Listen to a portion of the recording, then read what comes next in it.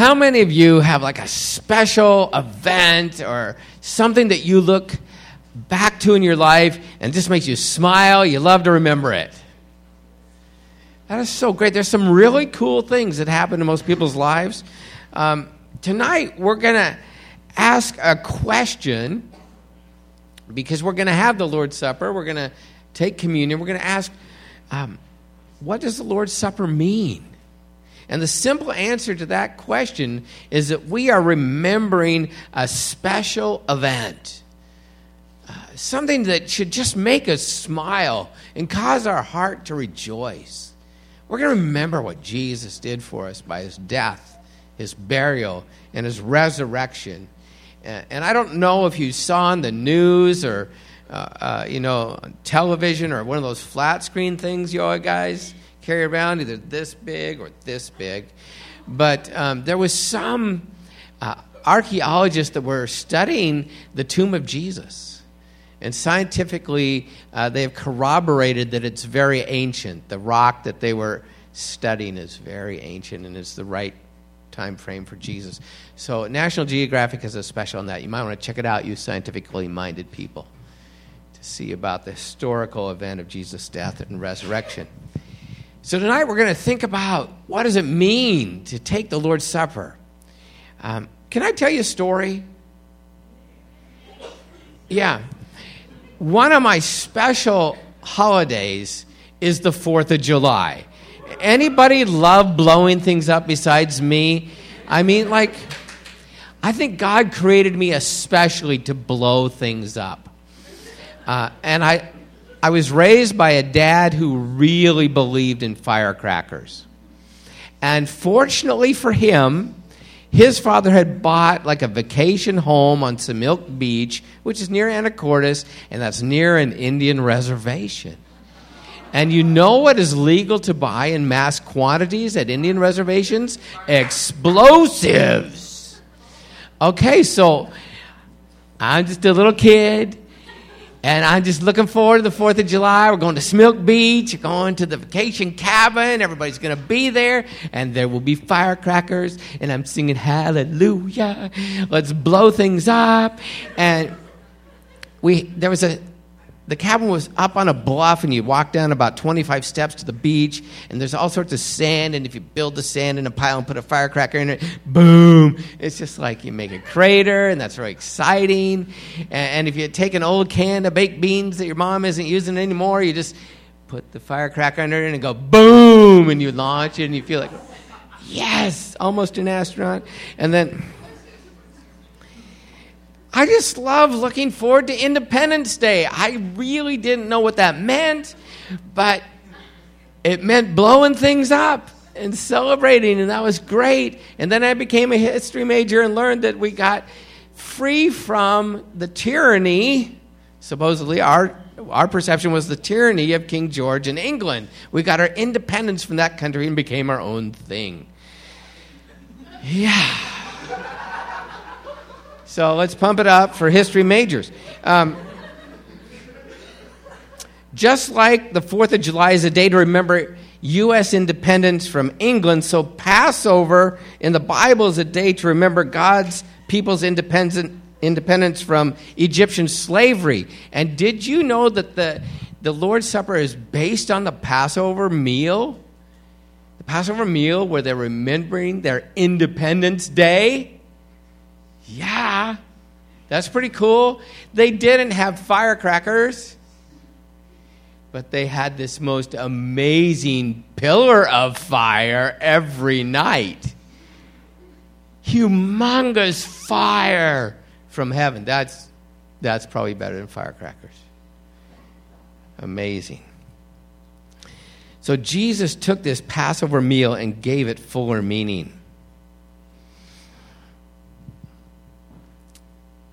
Our independence or our revolution is not from slavery to Egypt, like the first bit of God's people.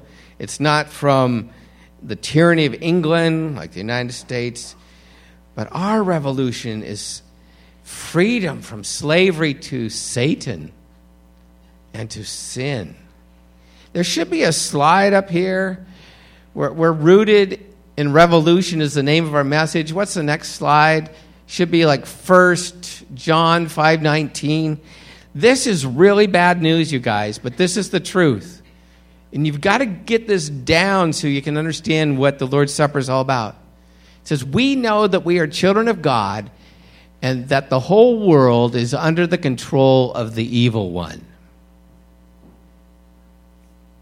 Wow, doesn't that sound creepy? It actually is, because it's true.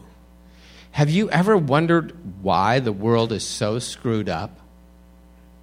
It's because it is ruled by Satan. The Bible clearly teaches that this world is under the rule of a usurper king, Satan, not under the rule of God fully yet. So what is the Lord's Supper? It's the good news, remembering that amazing event where the deliverer, where the rescuer Jesus comes to planet Earth, fully God and fully human, and liberates captive humanity from Satan's rule. If we will but believe in what Jesus did for us on the cross, that breaks the power of Satan's rule in our individual lives, sets us free from the tyranny of sin, that compulsion to do wrong and disobey God. Wow. This is a time tonight when we remember how Jesus' death, his resurrection, sets us free from sin and Satan. Our next slide is a 1 John 3:8. The one who does what is sinful is of the devil, which is like the whole planet. Because the devil has been sinning from the beginning. The reason the Son of God appeared was to destroy the devil's work. Satan is leading the whole world astray, prompting everyone to sin and to break God's ways of doing life, taking good things and twisting them. God sent his Son Jesus to destroy the devil's work of corruption and to start righting all the wrongs. Our troubles began a very long time ago in a land far, far away, where our great grandparents were instructed by the Lord God to enjoy the beautiful earth that he had created, and that they were to live in such a way as to bring his very character, his very image to every inch of the earth, to beautify it with the very nature of God himself. We were to rule over it and make it just a great place to reflect God's character. Let's read about that. You're going to have to turn in your Bible right to the very beginning on the left side of the book. Turn to Genesis 1, the very first chapter. We're going to start in verse 26 and just read 3 verses. This is exactly the intention that God has for every man, woman, and child on this earth. Are you in Genesis 1, verse 26? Then God said. When you read stuff like that, does it just kind of give you a liver shiver? It's like, whoa. The Creator God spoke. And do you know that about God? We serve a God who speaks. He's given us a whole book full of his words. If you want to know God, right here, peeps. Right there. Okay. Then God said, let us make mankind in our image, in our likeness, so that they may rule over the fish and in the sea and the birds in the sky and over the livestock and all the wild animals and over all the creatures that move along the ground. So God created mankind in his own image. In the image of God he created them, male and female he created them. And then God blessed them in verse 28, and he said to them, be fruitful and increase in number and fill the earth Fill the earth, by implication, with his image. And subdue it, which is a fancy word which means make it orderly, as I am orderly. Fill the earth and subdue it. Rule over the fish in the sea, the birds in the sky, and over every living creature that moves along the ground. How does God rule? In love and in generosity. How are we to rule over this planet he's given us? In love and generosity. Just like our living God. We're supposed to be like him and spread that everywhere. Yeah.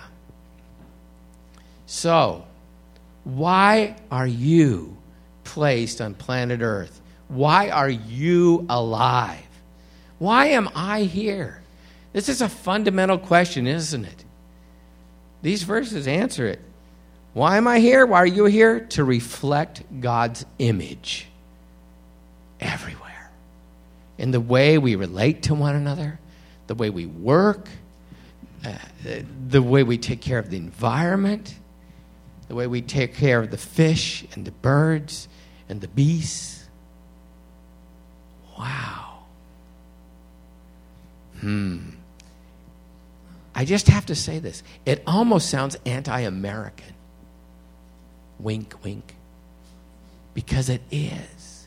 It's not about making money. It's not about greed. It's not about bettering ourselves.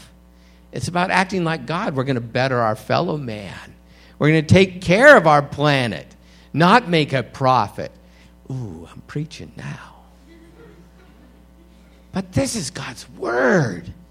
Do you see how Satan has come and twisted the good purposes of God to where it's all about me, myself, and I, and making a lot of money so I can play endless video games and do nothing?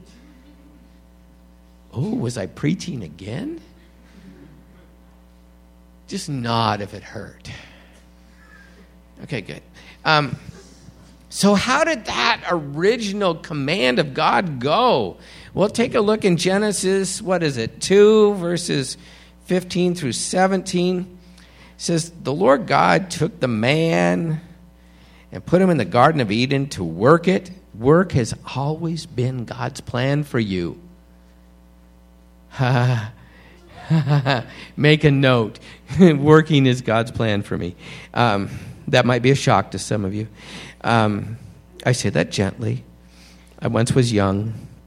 I once really liked lying on the couch. Oh, I still do. But now I do it after I come home from work. Gosh, I'm preaching. And the Lord God commanded the man. Whoa, did you hear that? God commanded the man. Did you know we serve a God who commands us? Anna Lee, God commands us. Now you've got it, right? Okay, he's the boss, not you anymore. Good. And the Lord God commanded the man, you're free to eat from any tree in the garden, but you must not eat from the tree of the knowledge of good and evil, for when you eat from it, you will certainly die. So he just gave him one command, and then sinister music. You got some sinister music going on in your head? Really dark, deep, dissonant. Got it? Chapter 3, verse 1. Now the serpent was more crafty than any other wild animal the Lord God had made. And he said to the woman, did God really say you must not eat from any tree in the garden? Do you notice how he twisted things and formed his question? She heard what he said. Oh, we may eat from the trees in the garden, but God did not say you must not eat. But God did say you must not eat fruit from the tree that's in the middle of the garden, and you must not touch it, or you're going to die. What does Satan say? You will not certainly die. The serpent said to the woman, for God knows that when you eat from it, your eyes will be opened, and you will be like God, knowing good and evil. Well, when the woman saw that the fruit of the tree was good for food and pleasing to the eye and also desirable for gaining wisdom, she took it and ate. She also gave some to her husband who was with her, and he ate. Then the eyes of both of them opened, and they realized that they were naked. So they sewed fig leaves together and made coverings for themselves. In Genesis 2, God says, don't eat from this tree. In Genesis 3, Satan tempts the woman and the man, and they follow his lead. They listen to Satan's words. The planet God gave the first people to care for and rule over was supposed to be a kingdom that reflected God's image everywhere. Now, whose image does our planet reflect? Satan's. Because the first man and woman started listening to the words of the Satan.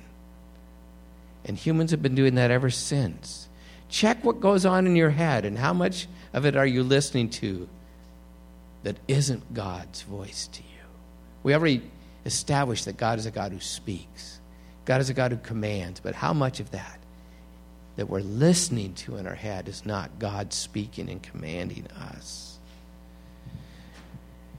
Hey, so what does Jesus say? If this is the condition of planet Earth, what does Jesus, our deliverer, our rescuer, our Savior say? Let's have a look at some of these things up on the screen. John 12:31.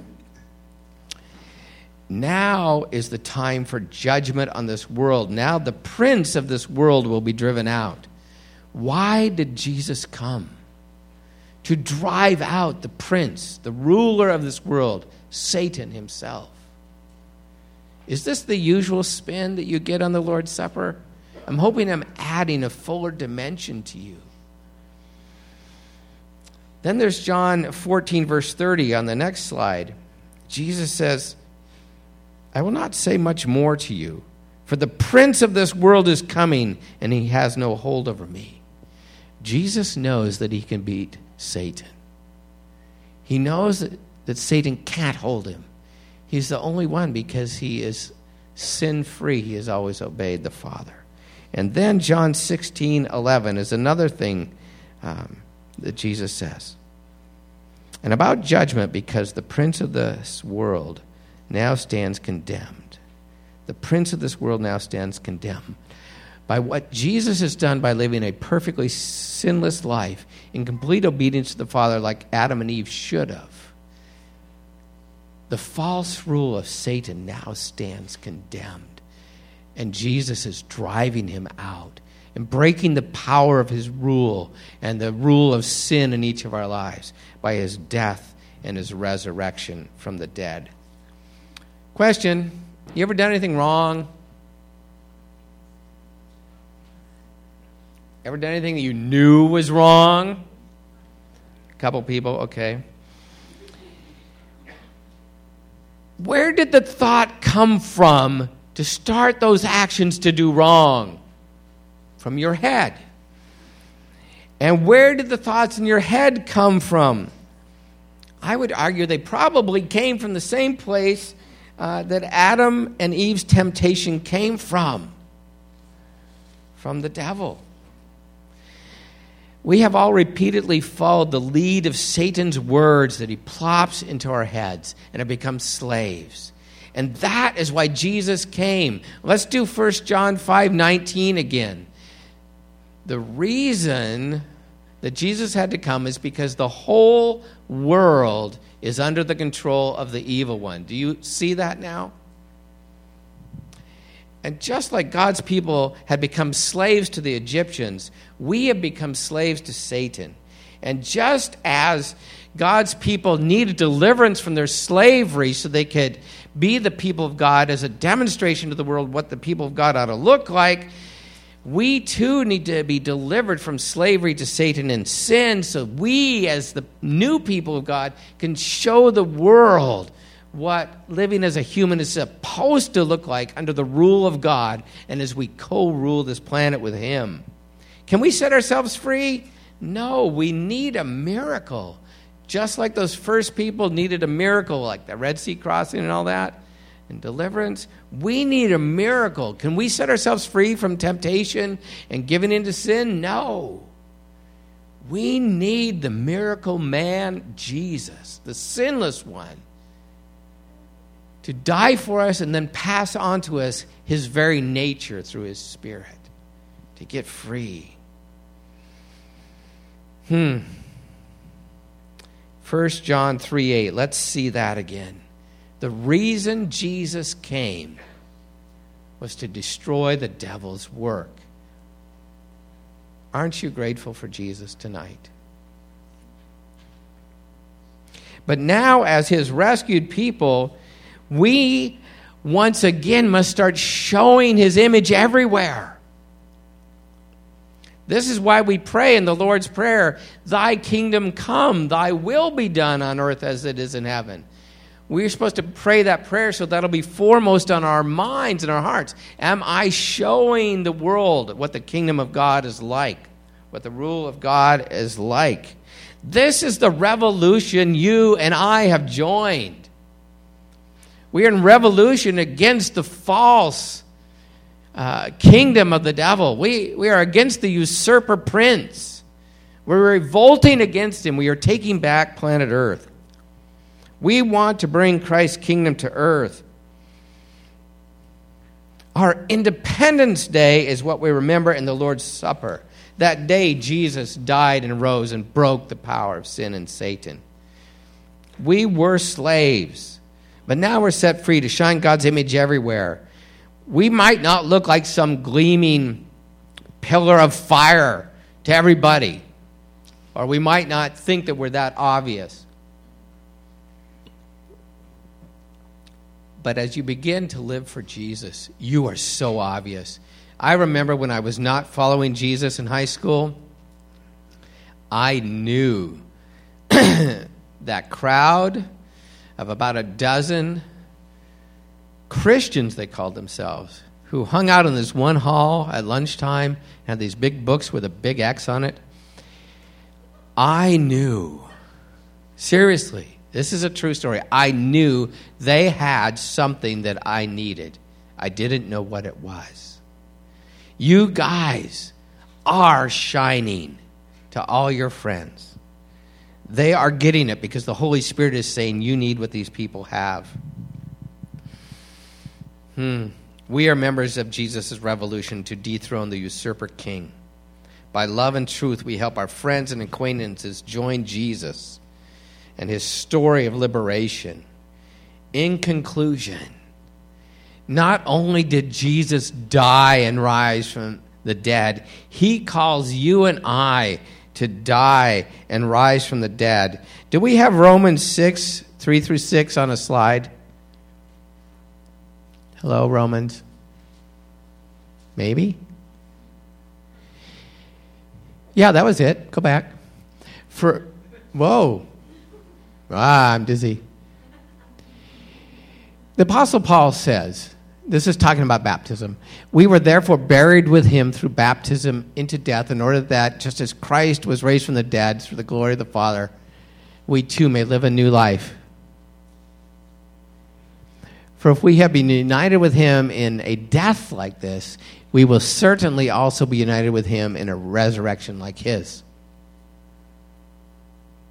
For we know that our old self was crucified with him so that the body ruled by sin might be done away with, so that we should no longer be slaves to sin. Jesus came to liberate us from sin. It's like not only did Jesus die and rise again, we die to our old life of sin, and we rise to a new life of obedience. This is fantastic. Do you need to get baptized? We will have a baptism this year. Decide right now you're going to do it. Do you need to die to your sins? Decide right now, if you haven't already done it, to do it. Or maybe you've fallen back into some. Decide you're going to bonk it over the head again with the power of Jesus and kill it again, okay? Yeah, we can always repent. As we eat the bread tonight and drink the cup, we are declaring that Jesus is our rescuer from Satan's false kingdom. And we join his revolution to reestablish his kingdom on earth. We do that by telling our friends, our roommates, our coworkers what we know about Jesus. You know how we have that Give a Year meeting? And you know our motto, our slogan in CAF is like, give a year and pray about a lifetime. I think we have it backwards. I've decided I don't like it anymore. I think the Bible teaches us we are all supposed to serve for a lifetime. Every one of us is a missionary. And we should pray about giving a year of service somewhere. Yo, baby, you heard it here first. Let's close by praying the Lord's Prayer, shall we? Let's stand as we do.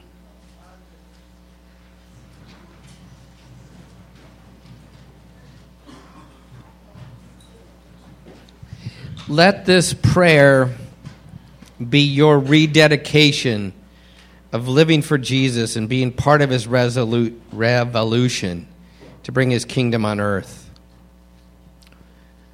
Let's see if we can do this together. Our Father in heaven, hallowed be your name.